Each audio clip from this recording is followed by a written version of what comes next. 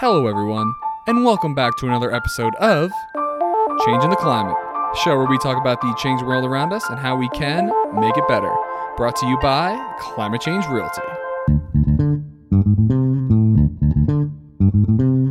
All right, hello, everybody, and welcome back to another episode. I am very excited and looking forward to greatly the opportunity to talk to Mr. David Friedlander. Hey, Ethan, good to be here. Yeah, pleasure to have you, man. And of course, we always love to get the show started with a little bit of background on who you are and how you got to be doing what you're doing at the moment. David Friedlander. I am a real estate consultant and developer with a heavy focus on applied innovation. So bringing tech thinking and tech methodology and tech processes and design best practices and applying that to every phase of the real estate development process, from high level climate and economic data down to below the ground structural data, and looking at every step in between and applying big data, the latest bleeding edge technology, design best practices from history and around the world, and bringing it into the built environment. So I'm the CEO of a startup called the Change Order Group. And that's what I've been pushing that boulder up the hill for almost 2 years now. So that's the high level stuff. Cool. Where are you from? I actually did a spreadsheet the other day with all the places I've lived. So I got roughly. Well, no. I'm not going in all long. 38. Yeah. So I mean, regionally, I can kind of boast that I'm sort of a local to a lot of places. First 16 years in the Chicago area, mostly south suburbs, and then occasionally north side of Chicago. I moved to Boulder in 1992 with my father and stepmother, and was here from 92 to 2001. And, in between that, I kind of, I traveled a lot as a young man in Boulder is wont to do. So I spent like almost a year and a half away, lived on a kibbutz in Israel, and did a lot of bike touring, and traveled to Alaska and blah, blah, blah, blah, blah. So, and then from 2001 to 2020, I lived in New York, mostly in the city, in Manhattan and Brooklyn, occasionally making extended trips to the Hudson Valley. And then I've been here for since like September or something like that. Cool, and I mean, like the nature of my work is around innovation and housing. That's kind of the thing that I've known for. The last few years, I was just doing pure consultancy. I established myself as, I think, one of the preeminent, if not the preeminent, housing innovation experts. I worked with Lowe's Home Improvement Innovation Group. I worked with IKEA's innovation group, and became really a nodal point in the what's called the prop tech world, property technology. Construction technology, MMC, which is modern methods construction, and then new operating models. And anyway, people, if you wanted to know what was going on, people came to me. I don't think it's anyone in the industry. I don't think that would be an unfair thing to say. Right on. Yeah, well, we're happy to have you on the show, man. Thanks for coming. I'm just curious what you're doing back in Boulder. You're like a New York guy, it sounds like, these days. Yeah. I mean, so I mean, we talked about this before. They don't know that. I'm though. Here. Yeah. I mean, the kind of the PG version is or PG-13 maybe. Let's go PG-13. PG-13 is I'm regrouping here after a gnarly divorce, and also having a bit of a very public, I mean, I don't know. It depends on who you're talking to. People on the outside would say it was a breakdown. I'm talking to you. Yeah. Well, I mean, like, I don't care what people say. I care what you had to say. Yeah. So, I mean, like a couple of years ago, I realized that that no one was taking climate as seriously as it needed to, and that was the genesis of the Change Order Group, my current endeavor, which is recognizing that no one in the development world, and just in the context of what I mean with that is, I was in New York. Most of the stuff I was focused on was large multifamily property, so residential and mixed use, but I had my hand on a lot of beats, and in terms of what was going on nationally in terms of development patterns. I had done a piece about the various housing crises for Dwell magazine in connection with this exhibition called Making Room that talked about like the increasing mismatch between demography and housing stock, and what I was finding, like basically household sizes, the number of people living in a home was getting smaller, and then our homes are getting bigger. Really? And oh yeah, for sure.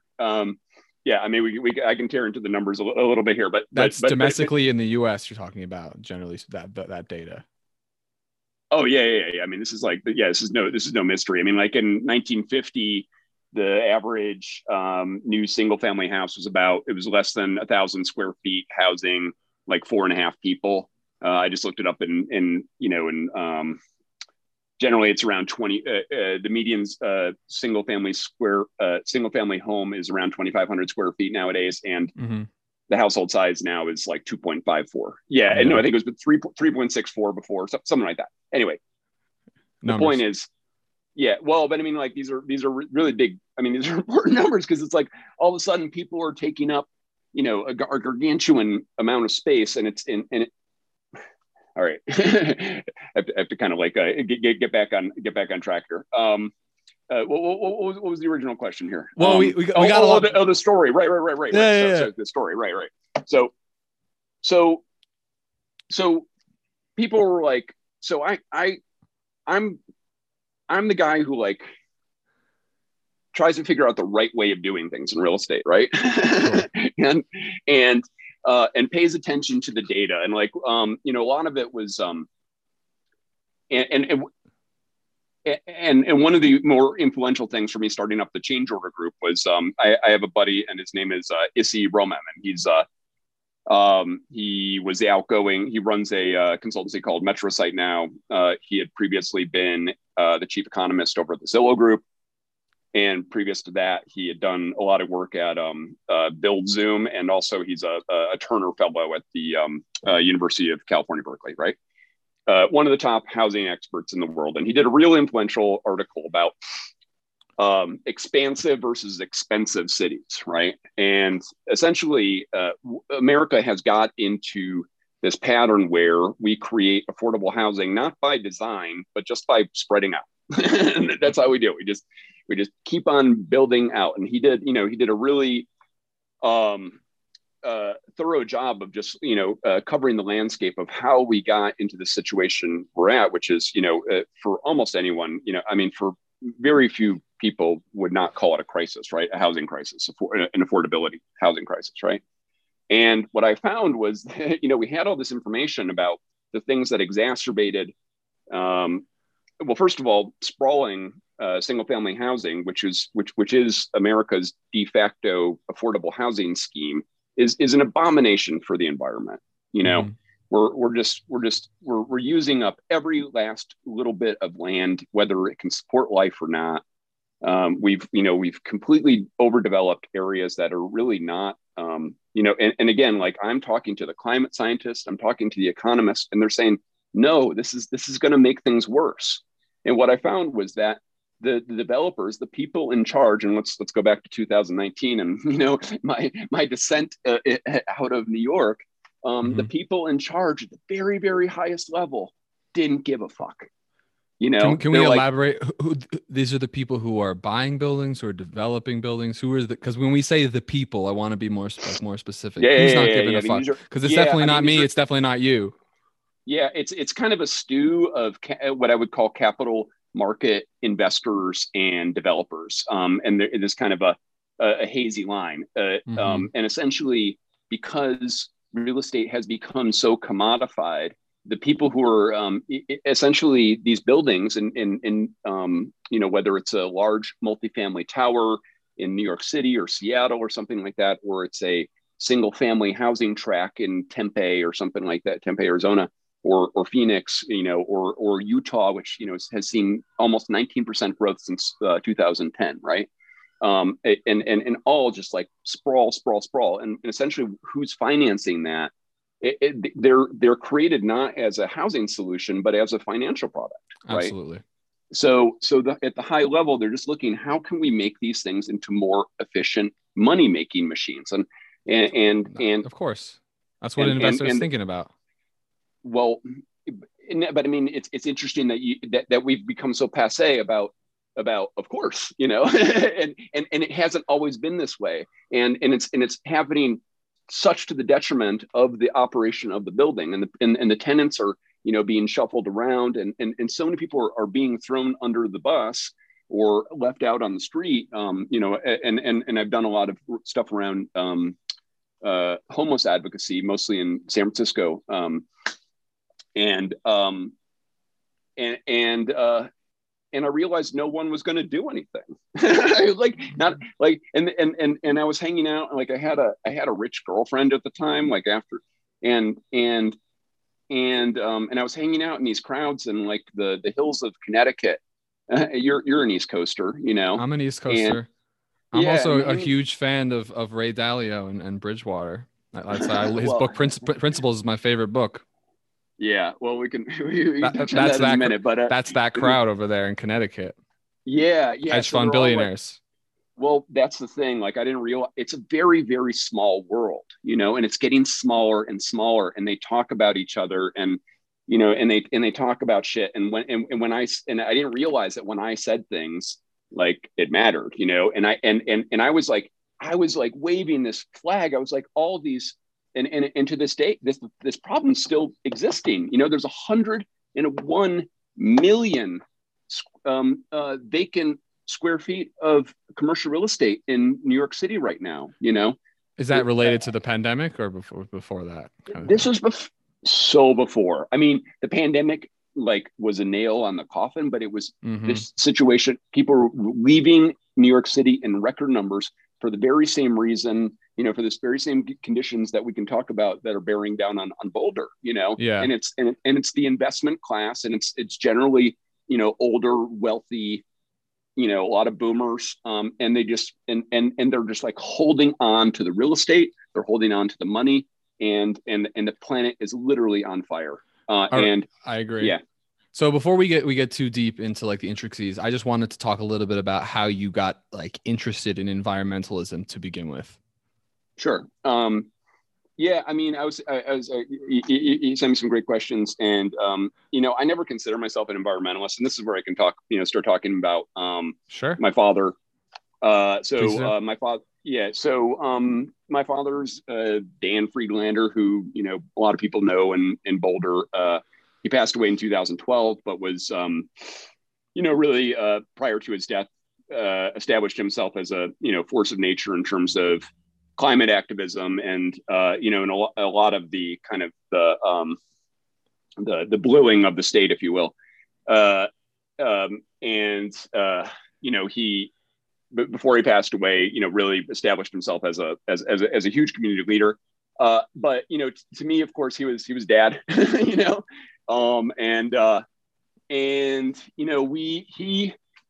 came. This is some of the joy of I don't know the joy, but whatever. The benefits of the lockdown is like I actually got time to start investigating my past and my family's past, and I have this term I call the banality of greatness, and essentially like benign.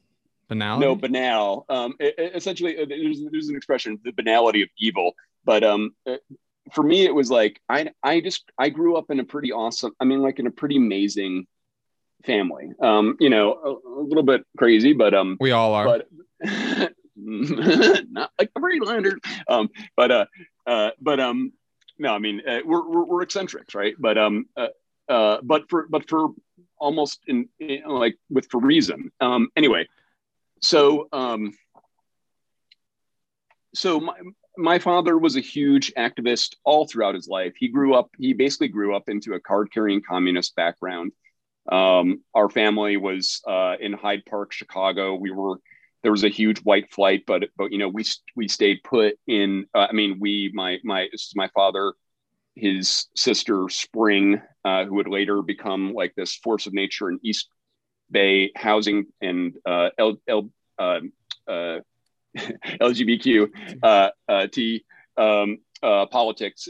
And anyway, and so he came from this deep radical background, and at one point in time, he didn't like me saying this when he was alive, but fucking A, he's dead. He can't say anything about it now. He was called the second most dangerous man in America by J. Edgar Hoover.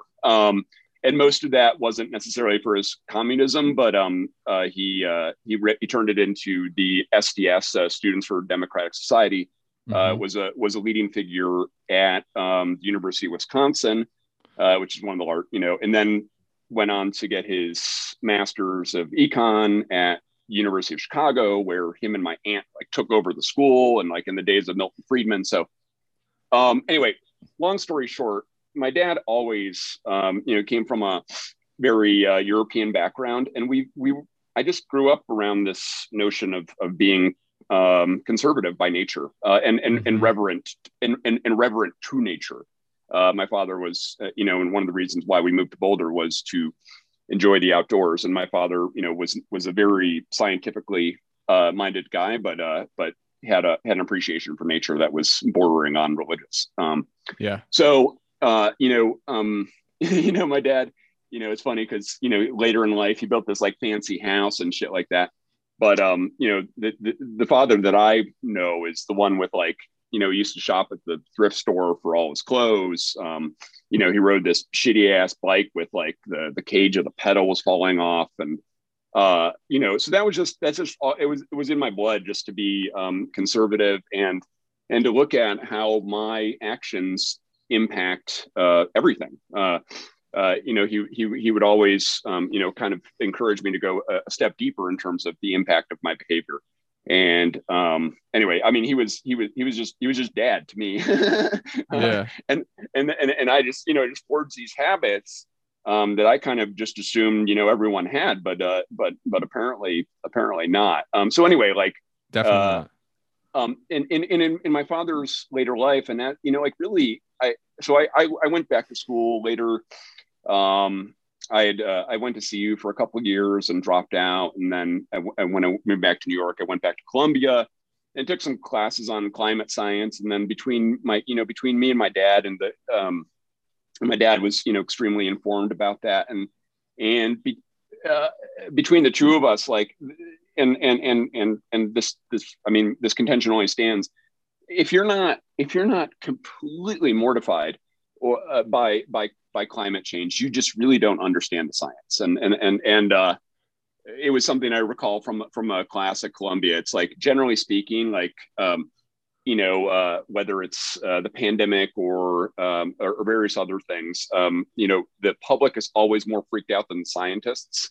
But with the climate science, it's, just the opposite. For decades now, the scientists have been far more alarmed than the public. And each year, what happens, rather than there being a response, is we get used to greater and greater levels of environmental instability. And yeah. Well, no. I'm talking like we're just getting used to fires. We're getting used to droughts. We're getting used to climate migrations. We don't name them that, but like all the stuff at the border, no one wants to talk about. It's like, oh, it's too damn hot, and the land doesn't support food. So my interest, I mean, I like my father, I revere the earth and the cosmos and everything that keeps us afloat. And like, I want to be around, and I have children, I have two boys, and I want, and I refuse to give them all the work, when I know that there's work to be done in my Mm-hmm. lifetime, you know, and while I'm able-bodied, you know. Cool, man. Yeah. So let's talk about it. What's Change Order Group? Why are you starting the company, and what's the goal? Yeah.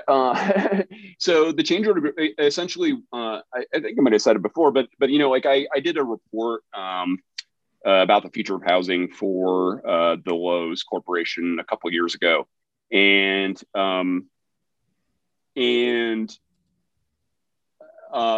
it allowed me to do like essentially a global survey of innovation, you know, what was good in housing, and also what were, you know, what were the threats, because like, you know, large corporate entity needs, you know, to understand the things that are you know, coming at them. And so I got privy to a lot. There's essentially the media a lot of times will want to say that there are not solutions, right? There are not technical solutions. There are not legislative solutions. There are not economic solutions. And yeah, right. So, They can't see me rolling their eyes, but you can. Yeah. So yeah, Ethan appropriately rolled his eyes, and I was like, no, here, you know. And I think this is one of the, you know, it's one of the beauties of I've got a mixed, like my dad did. He had a, you know, he was a tech guy for his whole life, but he had a very mixed relationship with technology just because of its accelerative effect, you know, of destructive, you know, environmental forces. But the one thing that's nice is that, you know, you can do information sharing, and there are people that are, you know, there are municipalities, there's technology out there that we can do this right now, because the 100%. time to respond is right now. And you know, and you know, one of, you know, one of my big aha moments was a couple years ago, and you know, in my limited little world, and which is a, you know, like real estate's a, you know, whatever, $7 trillion, $3 trillion, yeah, behemoth. So my little world, like there's a lot of, you know, a lot of ripples when an influencer says something, you know. Mm-hmm. And all the generational wealth is flowing through real estate as well. So all the big dogs are tied into real estate as well. It's the big mover of the market. And they're backed by these bonds too. And like, that's where it gets really controversial. And like, it's really dicey because everything's backed by these commercial bonds that are supposed to be, you know, like the gold standard of security. And all of a sudden the commercial real estate industry has been hollowed out, you know? So again, these are like not super popular things to say around capital markets. And then they say like, oh, but we don't, you know, but there's no, you know, there's nothing we can do. Or the only thing we can do is just, you know, the only thing we can do to build more affordable housing. This is like a big one is, you know, oh, there's a housing shortage in Boulder County. Let's say there's a housing shortage in Boulder County. Capital markets just wants a place to deposit its money. It's called dry powder or whatever they call it like that. It's like, it's basically uninvested private equity. So, you know, these are reliable investment products. So they just, you know, they want to do those things instead of doing the right thing. Right. And to claim that there are not solutions to these things that the government needs to get on top of 10 years ago, you know, 10 years ago, the house is on fire, and it's been on fire. And if you don't know that, it's because it hasn't come to your house yet, you know? So, so there's tons of things that the legislation can do to increase diversity, economic diversity, racial diversity, can do climate preparedness.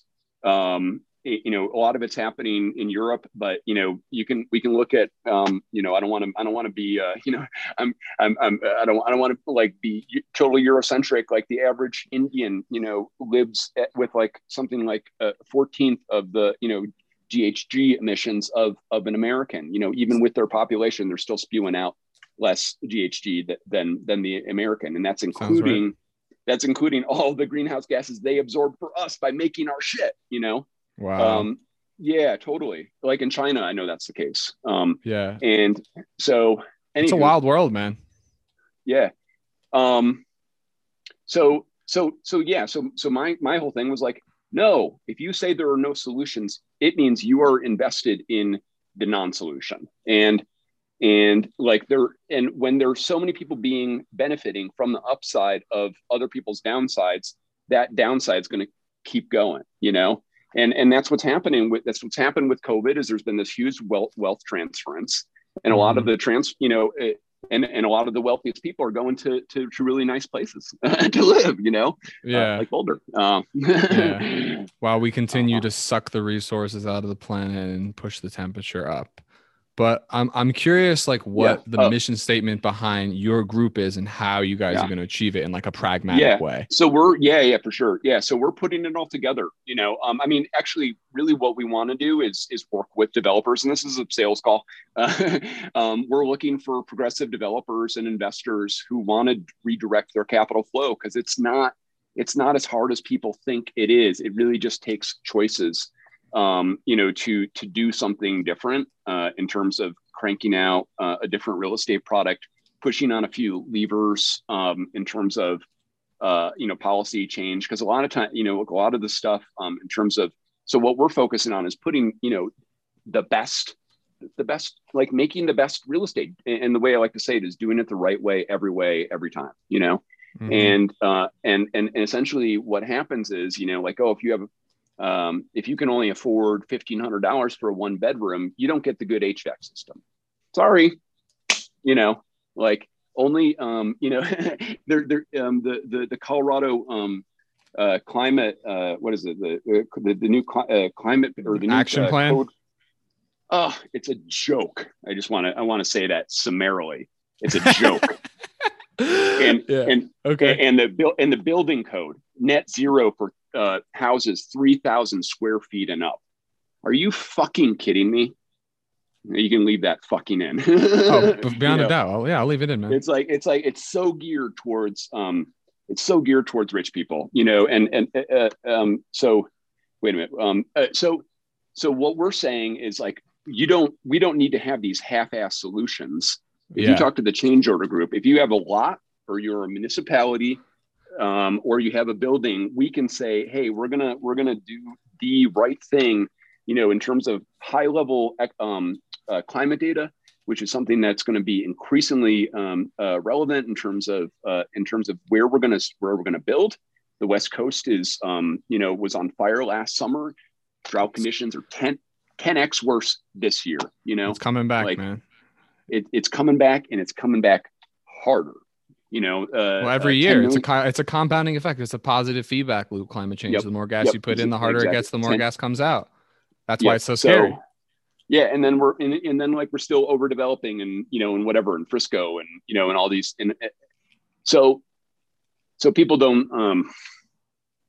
So we're looking at the data, you know, and we're gonna, and if there's like a developer or investor intrepid enough to really go, I mean, it's not going against. It's just going against the flow of blind, you know, willful ignorance and lack of forbearance to the risks of affordability, which is a huge social risk, but then also and it's just wrong, and understanding the climate science and designing buildings and really planning around the actual climate science, not around some hopeful scheme, which is what's happening right now with the climate action plan, which is in essence, it's tied to connect with, you know, with it's like sponsored by Excel. It's all about replacing the status quo, replacing combustion engines with EVs, you know, and replacing the windows on single family housing. You know, it's like it ain't gonna work. But it's better than jack shit, isn't it? Nope. No, it's delusional. No, we don't have time for this shit. I know, but but it's better to have a half a step forward than 3 steps back. Come on, man. We don't have time for that. Well, we really don't have time. Here's what I want to ask you. I understand we don't have time for that. I agree with you, but we've got to negotiate with these people at the table. I wanted to ask you, how do you think we can get these big money people, the people who have lots of wealth, to care about this issue and get their money? Maybe not make, you know, if their ROI would be. We don't. They created the problem, and they just need to be.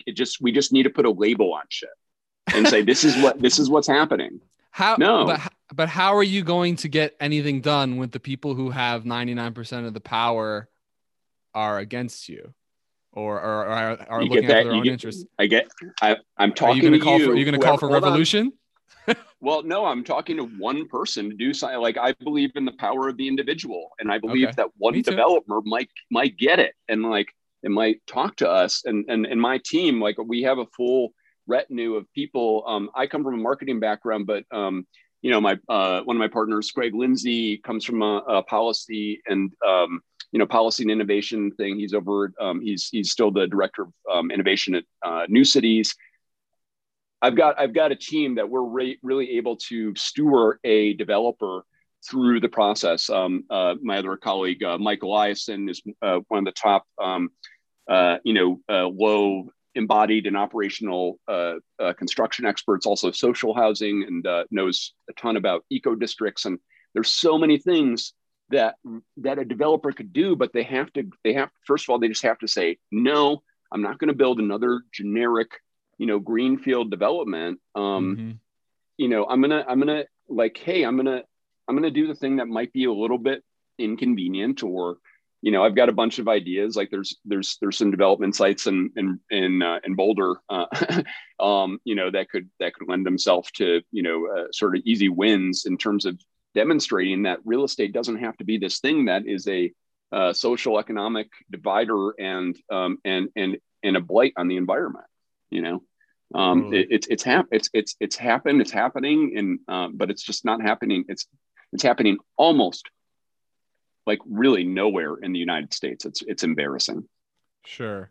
So I'm asking, I'm with you. I want more action. We're way behind. But what you just said is, like, if you can get to one developer and let's say they do everything that you advocate, you thinking that's going to spread like wildfire once they see that it works well, is the idea? Yeah, I mean,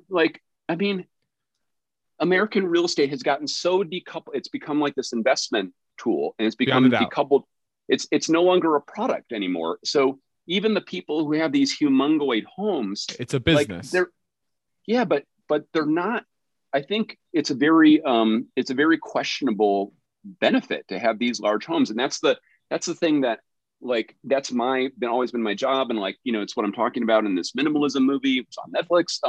But I'm talking about, like, our spatial usage, right? So it's impossible for 2.3 people, which is like the average household size in Boulder, to use the whatever 2,800, like, new houses now are like, Uh-huh. 5,500 square feet for single family, Yeah. because all the international wealth is coming here, so the houses are skewing huge, and it might be, like, it's really about changing the culture. I think it's Sure. vulgar. I think it's vulgar. I think it's vulgar to have a house half the year in a high, in a Yeah. high access area, and while the people who feed you, the shop workers, have to travel 25 minutes just to get home. I think it's vulgar. I hear you, man. And you're not and alone. well, yeah. The only thing I'm a lot more lonely than I want to be. You just need to talk. You need to talk to more people who are in your wave, man. Go check out the past episodes. Well, no, I've talked to, and bringing that, I'm like, I've been talking to, when I first got in here, and nothing is a better example of, like, just like, oh, it's so gross. I mean, God bless bedrooms are for people, but it's so embarrassing to me that they have to struggle so hard to get on the ballot. It's a war on poor people or normal people. Sure. Nothing in life Um, is easy, man. You got to put in work to get change, and that's why I like what you're doing and getting people together. I but think I think the tide is changing. Go ahead. Go ahead. yeah, no, I mean, it's like these. We need more education. We need groundswell, and like I said, we need really just one developer, like, to do something different. We're going to do something special, and people are given there was a great article several years ago, and it was like, why even driving through suburbia is a soul sucking experience. Mm-hmm. And essentially, I'm an urbanist, and I believe that we should design our cities in a way that you don't have to own a car. to to get to work and to do the things that you need to do. And on the outset, you need a bike to do it. If you want to, in the article, what it was talking about is like when you go to Europe and there's, it's like kind of this je ne sais quoi, of, and the reason why people, go into the, go to Paris or to whatever, to Florence or something like that. It's the accretive knowledge of thousands of years of how people like exist in harmony with nature, in harmony with each other. And we're not doing that. We've completely ignored that. And what is that? What would that look like? You talking like cycling to work? What else?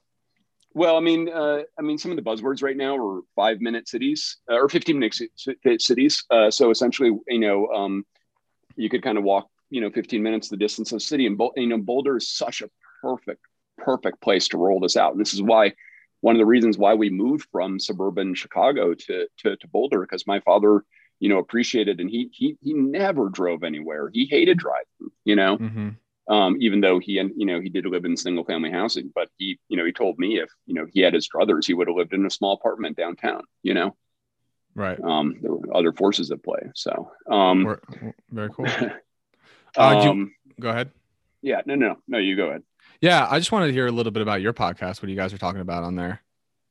Yeah. So it's a change order, and essentially what we're doing is, so I have a group, and you can go to changeorder.group, and we are, we're kind of like the A team of real estate, both from a research standpoint. Like I mentioned, Issy, who's running MetroSite, Greg Lindsay. I have my partner, Thomas Kosbau, who's an amazing master planner, architect, transit guy, Mike Eliason, Derek Borowski, who is essentially the head of design at WeWork, like really went through their evolution, and my boy Matt Hoffman, who he's in DC. So we have a distributed team, and the through line with and Michelle Knapp, who's doing a huge passive house retrofit system. So the through line with my group is that we've gone as far as one can get in this kind of new skewed reality where real estate is purely a financial vehicle, Mm-hmm. So wait, give me the question again. What are you guys talking about in your podcast? Oh, on the podcast. Yeah. So we're just starting with this right now, but the big thing is like, again, when you shook your head, it's like, we don't have solutions. There's not enough talk about this is the solution. So mm-hmm. one of the content formats we're doing right now is just the slowness of real estate. Like things don't happen quickly in real estate, Sure. I can attest to that for sure. But building a business from scratch. Yeah. And building a building is just like, it took me 10 years. And you asked about how I got into sustainability by birth, but mm-hmm. I got into real estate like in 2011 through this startup called Life Edited. And we were trying to do micro housing development. And it was like the intersection of lifestyle and real estate. And, like a minimalist lifestyle, you can't live in smaller places, just kind of like buying everything you want, and nor would you want to. So we were, that's how I got, and like my dad got into tech into 1971, I got into real estate because he told me, he was in teaching before, he needed to make some money. He had a couple kids on the way. And he said with tech, he couldn't see like the ceiling on it. Right. He mm-hmm. like, and that's basically in 2011, that's how I felt about real estate. That's still how I feel about real estate. Like there's really no limit to it. Sure. So anyway, rather than relying on people to say like, hey, we just need to build another single family housing rental tract, right, which is super popular, right, because Americans no longer have enough money to buy a home, so rent out their home. It's a very popular investment vehicle. Multifamily rentals, like you'll see, on the periphery of Boulder, in Longmont, Superior, and whatnot. Those are very unpopular investment products for capital market investors and developers. So what we want to do, we want to say, hey, instead of like fucking up the earth, and creating more sprawl and just creating more and more commute times and creating more and more economic division, because essentially, all the housing, right, for in Louisville and Superior and whatnot, I'm just using Boulder as an example, is designed for the people who are, working and maintaining Boulder, instead of doing that, like instead of just doing another, generic greenfield multifamily development, hey, how about we densify? I got my eyes. I would love to develop Table Mesa in Broadway, put some residential of it. It's a transit hub. You could get people and actually make Table Mesa into a proper pedestrian friendly area instead of like a just like a parking lot with the accoutrement, Yeah, it's very road based for sure. Yeah, you can't get anywhere without driving. Boulder. Yeah, well, like that area as well. I mean, it's like the road isn't crazy. You try to turn in left into the shopping center. It's a bit of a hassle. Yeah. No, it's not a hassle. It's dangerous. People just scream through it.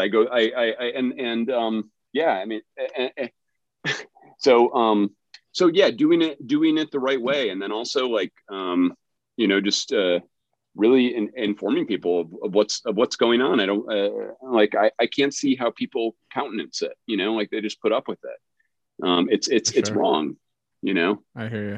And it's non-scientific too. The way that the development patterns and the actual, what's actually happening in the ground in the US, but in Boulder, which should be a climate capital, is completely retrogressive. Single occupancy vehicles are still way the hell up. I'm still like, my bike is always so lonely on bike racks. They've built up this amazing bike infrastructure. The bike lanes are constantly empty. Traffic fatalities are up. It's like people need to stop doing this incremental stuff, and it can't be sponsored by big oil and gas and Excel. Cool, Yeah, I appreciate you sharing all your thoughts about that. It really means a lot. I have to go back and think about that more. And then you definitely connect with a lot of the people I've had on the podcast in the past. But before we end, I really want to get a chance to talk to you about something that you mentioned a couple times. And you call yourself the father of modern minimalism. You said that you had some like Netflix special that you were on. And so obviously I'm one of your children, it would appear. So I want to hear you talk about this a little bit. Tell me, what's minimalism? Why is it appealing to you? Why do you call yourself the father? All that stuff. Well, I mean, first of all, I'm pretty antithetical, or like I'm opposed to labels, and I'm kind of grossed out, to be honest. Love that response. I love that response. Like a lot of the labels that people have affixed to me: minimalist, YIMBY. YIMBY? Yeah, YIMBY. Yes, in my backyard. Oh, that's funny. It's funny you had like Eric Budd and all those guys on you don't know that term. Yeah. No, it's basically the sort of ostensive. It's a controversial movement about deregulation or upzoning for the interest of creating more affordable housing, mostly in urban centers. I try to move away from labels, because it's just like you go over. I've got like 10 pair of running shoes, right? I'm a runner. Like if like I'm sort of a zealot of minimalism, I'm gonna feel tweaked out about that. Except I also live in like 150 square feet, and like my footprint on everything is negligible. But I just happen to like running shoes, Yeah. But be as may. So backtrack and minimalism, in some, just to be very clear, is like in some way, shape, or form it's part of a continuum of thought that's been around since time immemorial, right? So, but I think in terms of its recent popularity, which is like evidenced by, like the Netflix thing. And I think it was just the general trend towards, especially with like millennials starting to question whether they wanted the big house and all that stuff. And, and now you see like all this kind of, hyper commodified version of it with the Sprinter vans and like, very, pared down life. But in 2009, I was on the cover of the New York Times real estate section, and I just basically I've done, like I said, I've lived in 38 different living environments, and at the time I was living in a semi-dilapidated townhouse in Brooklyn Heights, which is a very fancy neighborhood. And this would be a theme for me. It was that I've always taken on bizarre living situations to be in the right neighborhood. Because my life doesn't necessarily center in my house. It's like where I go to sleep, it's where I shit and piss and like, and a few other things, but it's like, but my life is, and I think this is again, something that's, probably inherited a lot from my father. My life is civic life. Really. It's out in my work. It's out in the public. I'm a runner. It's out in nature. My house is, and if I have to like upkeep my house and I have to take care of my house and I have to work to pay for it, then it's really cutting into my quality of life. So I forget what my exact quote was in the New York Times, but it was something on the order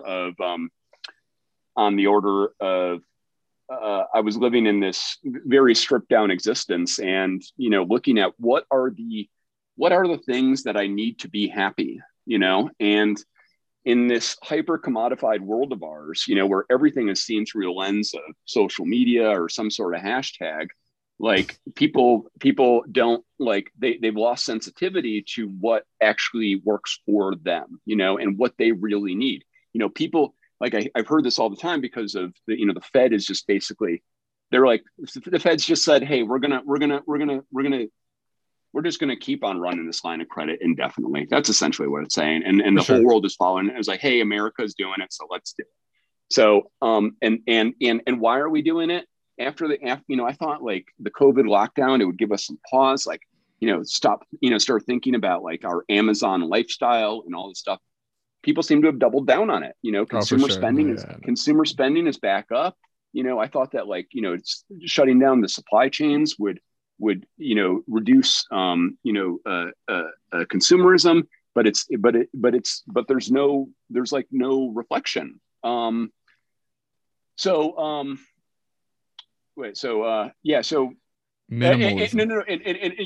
And like with housing, people with the Fed, I was saying, people are upgrading their houses. Like everyone's, upgrading their houses. Like, oh, yeah, because, a lot of that because yeah, you're a realtor. I mean, like, and you're gonna like, there's always gonna be something to sell in Boulder. Don't worry, and I'm not worried about my career at all. I'm worried about the whole world calling to shit, as we've been talking about today. And I think 100%, more and more people, right. more and more people realize that what's most important in life is the relationships you have with others and your involvement in the community.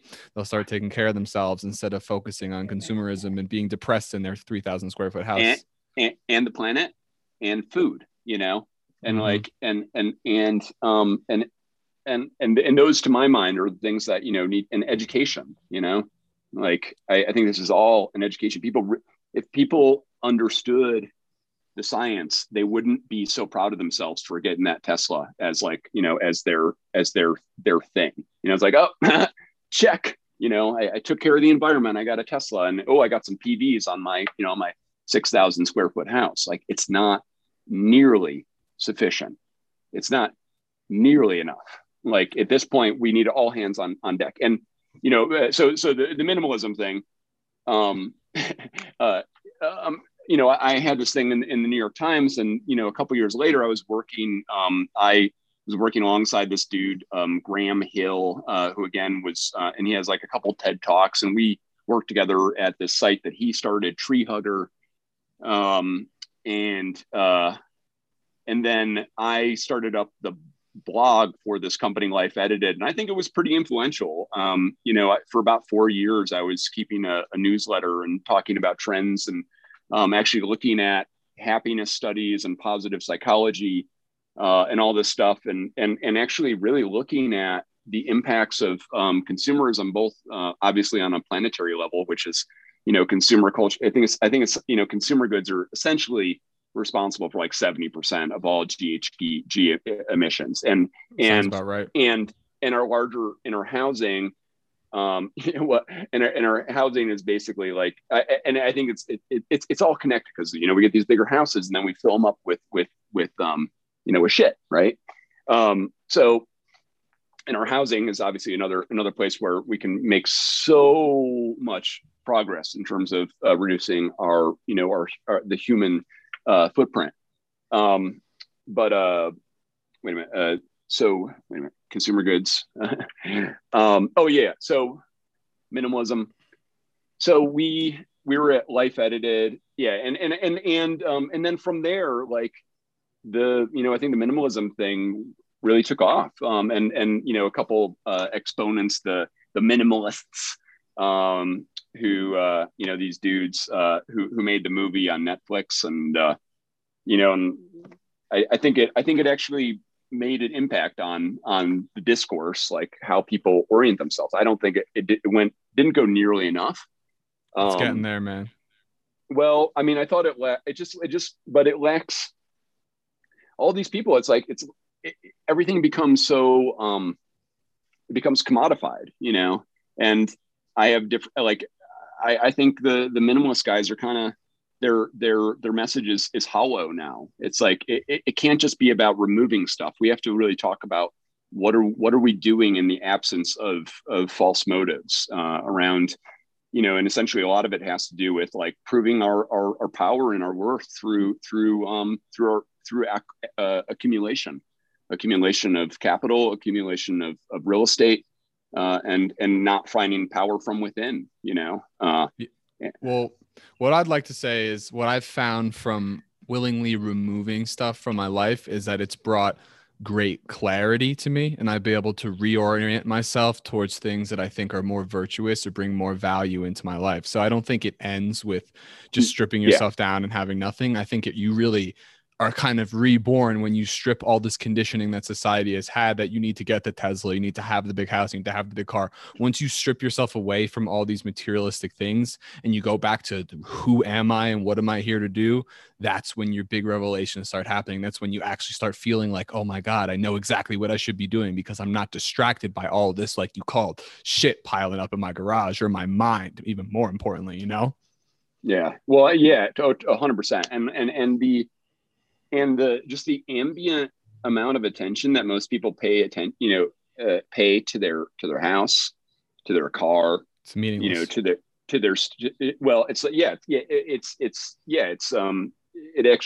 vampiric, right? It Totally. Actually sucks, because then what am I doing besides maintaining my house? And unfortunately, again, like the way that housing is being developed nowadays, it's actually being built crappier, with cheaper materials and stuff like that, so people can work more on their houses, and this is like the classic example is like the lawn, like people first of all, they don't statistically use them. I happen to know that based on some research. So bad, man. And then it's just like to keep toxic chemical companies and lawnmower companies in business. And I'm just so deeply concerned about the amount of fresh water that we've been wasting for decades. Watering lawns is just crazy to me. Yeah, but, potable water. Yeah, to maintain a status symbol. The most valuable resource in the world. Literally, I'm walking down the street a couple days ago, just being sprayed out for aesthetics. Now, people don't think about this stuff, and now that I see it, it blows my mind. But Right. Yeah, man, it's been really great talking to you today. I just wanted to ask you what advice you have for like young people coming up during this current state of affairs where everything's kind of like, fucked. So like, how can we unfuck it? How can the young people really get involved and help out?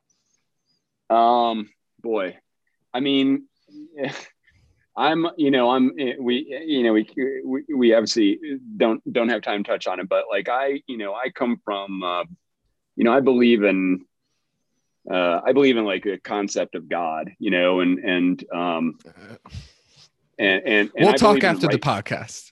Yeah, I believe in right and wrong, Mm-hmm.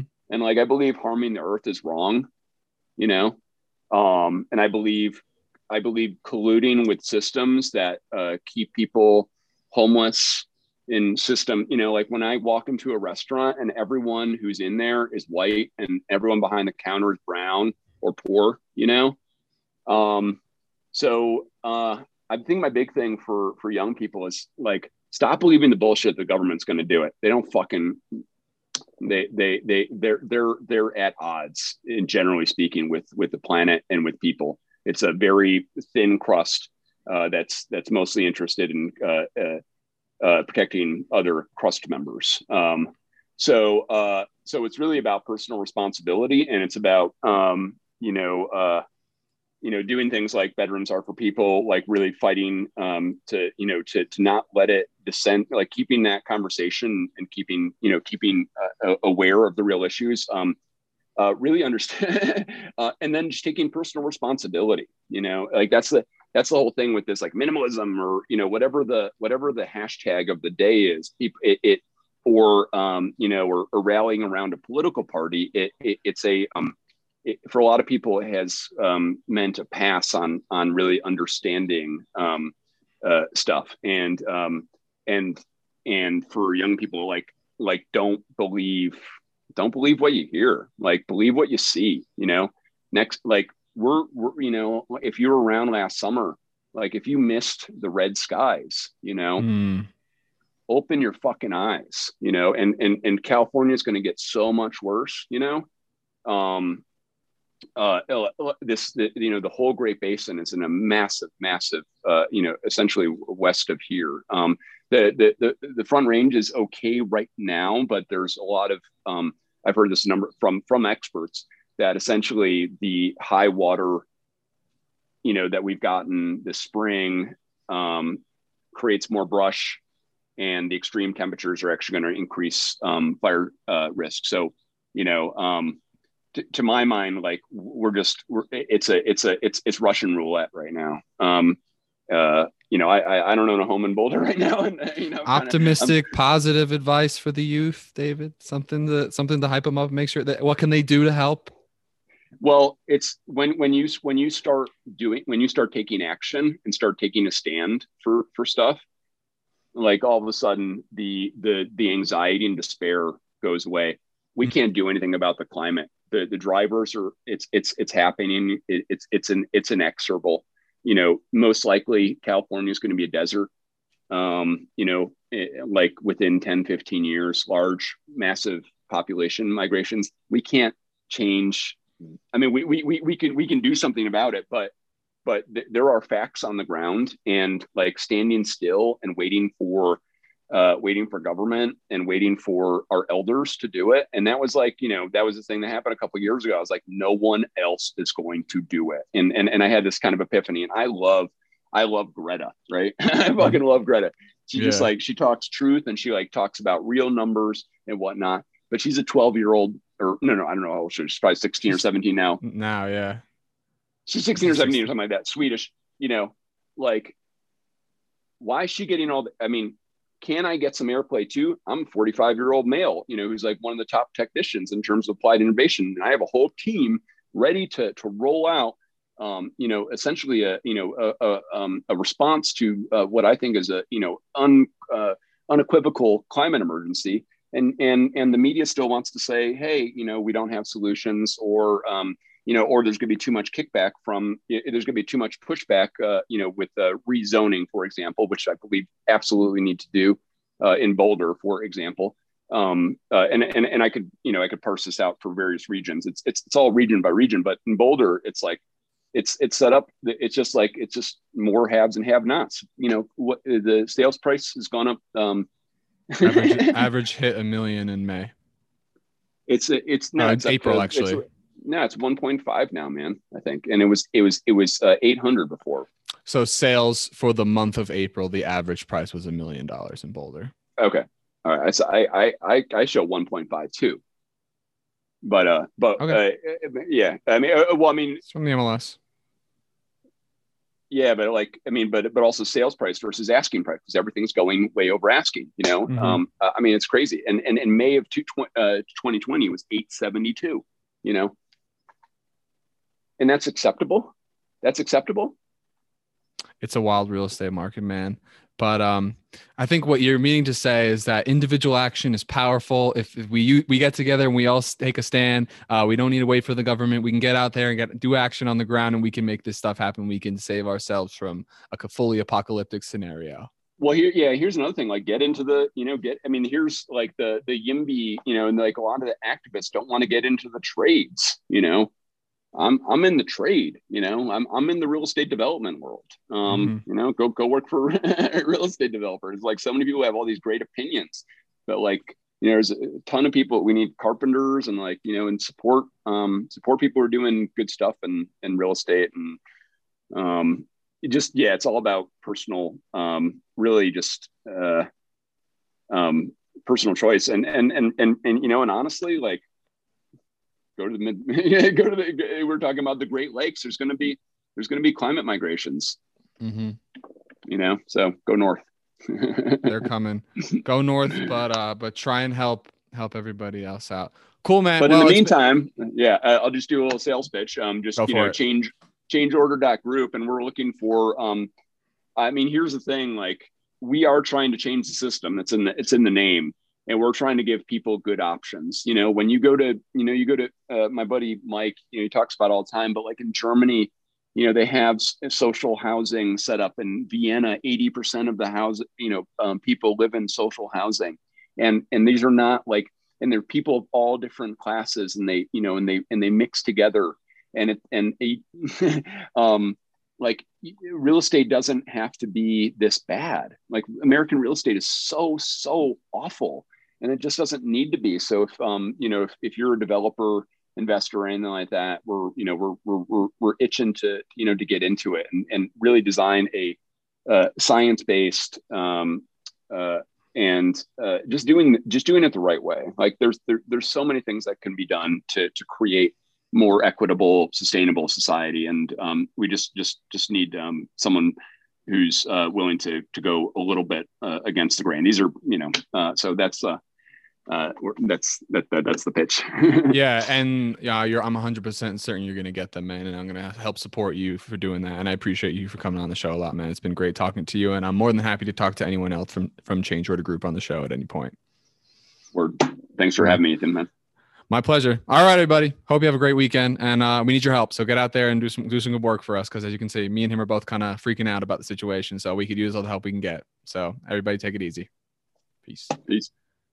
Thank you so much for tuning in to another episode of Changing the Climate, the official podcast of Climate Change Realty. If you are very passionate about these issues and you know anyone considering buying or selling a home anywhere in the USA, then please visit ccrboulder.com today.